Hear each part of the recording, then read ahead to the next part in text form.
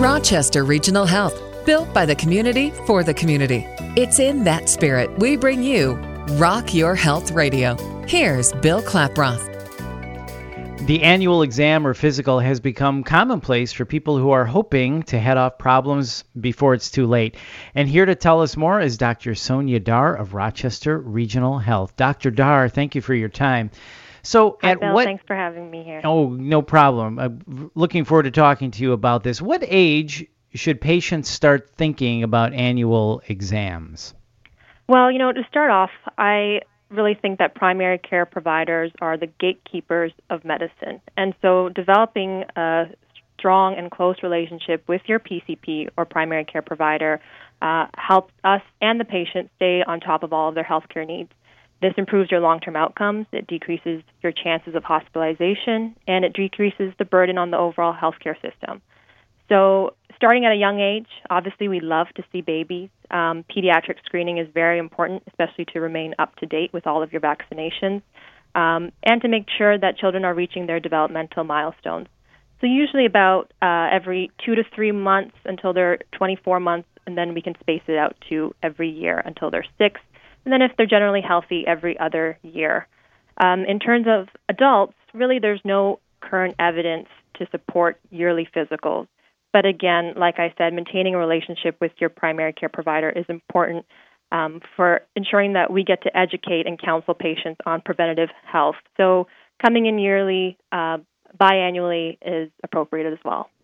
It's probably one of the more important relationships in your life, and it makes sense to cultivate that because your health is so important. So if you're a healthy person, should you start the annual or biannual exams at what age? Like 50? When should you start thinking about, okay, I'm good, I haven't seen the doctor in a number of years, but maybe it's time to start? Right. I think coming in at the age of 18 is appropriate, and then after that, if you have no medical conditions and if you're in absolute good health, then coming in once you are in your 30s to 40s is probably appropriate. So kind of maybe once you hit your 30, in your 30th birthday, go, 40th, go, 50th, go, and then when does it switch into biannual and annual? I think around the age of 50, and if you start developing more chronic health conditions, then at the age of 50, you probably should be coming in to see us every year. And definitely there are times that patients do need to come in, and those are for particular screening tests, which we'll talk about. And can you talk about the different types of screening exams based on age and gender? Yeah, absolutely. So let's start off with females. So if you're a female, the first screening exam that you usually think about is a Pap smear. And recently there's been changes to the recommendations of how often and when to perform Pap smears. So Pap smears are screening for cervical cancer, which has been linked to the human papillomavirus, which there are now immunizations for. And again, patients should be seen in their teenage years to discuss that immunization. But currently, the U.S. Preventive Services Task Force, or the USPSTF, recommends screening women starting at the age of 21. And this no longer depends on your sexual history at all. Everyone starts at age 21. Between 21 to 30 years of age, you should be screened every 3 years, no longer yearly. However, if you have abnormal results, this can change. After the age of 30 until you're 65, you can be tested concurrently for your cytology and your HPV, and if those are negative, you can actually space screening to every 5 years. The next thing women think about is their mammogram, and there's actually a lot of discussion around when to begin screening for breast cancer and how often to perform the test. And depending on which organization or a governing body you talk to, the recommendations are different. So I personally usually start discussing breast cancer screening with women when they enter their 40s and really let them have some autonomy over when they would like to be screened, taking into account, obviously, their personal and their family history of breast cancer.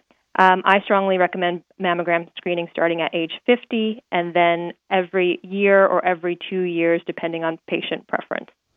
And that's usually until the age of 74. Well, those are terrific guidelines. What about male screening exams? So particular to males is screening for abdominal aortic aneurysm, and that's between 65 to 75 years in a man with any history of smoking, and it's only a one-time abdominal ultrasound. The other thing that is very common and most men worry about is prostate cancer screening. So again, with this one, there's a lot of talk about it, and the U.S. Preventive Services Task Force and the American Urological Association actually recommend against routine screening of prostate-specific antigen, or the PSA antigen. However, between ages 55 to 69, again, this can be based on shared decision-making, and that's why it's so important to have that relationship with your primary care provider so that you can talk about that type of screening. And then there are the screening exams that are shared for male and females. The important ones are hypertension screening. Usually that begins at age 18, and it depends on your family history. Diabetes, we start screening at the age of 40, and also depending on your personal conditions, like if you're overweight or obese.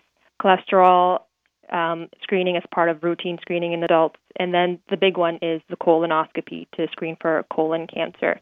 That starts at age 50, depending on your family history, and usually it can be done every 10 years, depending on the results of it, until you're 75. I just had mine done about You did? 6 months ago. Awesome. I And did. how was it? It's one of those tests that a lot of It people was dread. so easy. My sister, who is older than me, she is in her 60s. I'm like, why haven't you gone and got this? She's like, I don't want to. I'm afraid. I said, you have to go do this. So she just went and do it. She just went and did it, and she's like, it was so easy. I don't know why I was so worried about. Right. So Right. They do use conscious sedation, so you hopefully won't even know what's happening to you, and it'll be over before you know it. But there are other options. If people don't want to do the colonoscopy screening, there is fecal blood tests, and you can always talk to your doctor about that. And are there other screening exams that you could just quickly touch on that we should be aware of? Definitely. And you know what? These are things that I think a lot of patients don't realize, but primary care providers screen for depression, they screen for alcohol and substance abuse, they screen for cognitive impairment, especially in the elderly, they screen for sexually transmitted infections, and those are just the few of many things that we do screen for. Okay, and insurance is certainly a hot topic in the world we live in today. What does insurance cover annually? Yes, so obviously every insurance company is different, but every company should cover at least one annual exam. And the best way to go about it is to call your insurance company, find out when you're due for your test, because there are instances where patients will come in a little bit too early for that 1 year mark, and then they will be charged for it. So if you have any questions, call your insurance company, but they should cover one annual exam every year. All right, and Dr. Dar, I imagine the annual exam is a great way to keep health information updated regularly, which is really important for your physician to know. So are there certain things that we should be updating, as time goes on? Well, Bill, if there's one that I have to stress, it's your medication list. If you can keep an up-to-date list of all your medications in your wallet, and next to each medication, write down the reason that you're taking it, I cannot tell you how beneficial this would be to the patient and to their primary care provider, because oftentimes we do get patients who are on a number of medications and they don't know why, they're not sure if they're taking them appropriately, and this really helps us out if you can have an up-to-date list with you at every visit. Keeping track of your immunizations, if you can, but nowadays with our electronic medical records, we do a pretty good job of keeping those up to date. Keeping a business card even of all of your doctor's names, that can sometimes help us out too, so we know exactly who you're seeing and where we need to obtain records from. Depending on certain conditions that you have, if you have diabetes, then keeping a log of your blood sugar readings at home. And if you have a history of high blood pressure, and if you monitor your blood pressure at home, again, keeping a blood pressure log, that really helps us out. I think that is really good advice, and I think those are things that people just don't do. If you need them again, since this is a podcast, just hit rewind and listen to those again, because I think those are really important. And Dr. Dar, if you could wrap it up for us, why should someone choose Rochester Regional for their healthcare needs? Well, Bill, I really think Rochester Regional is just a community of really well-trained, compassionate, great physicians. It's all-inclusive. All of your health care records are in one place. And I can't say enough good things about it. Dr. Dar, thank you so much for your time today. You're listening to Rock Your Health Radio with Rochester Regional Health. For more information, you can go to rochesterregional.org. That's rochesterregional.org. I'm Bill Klaproth. Thanks for listening.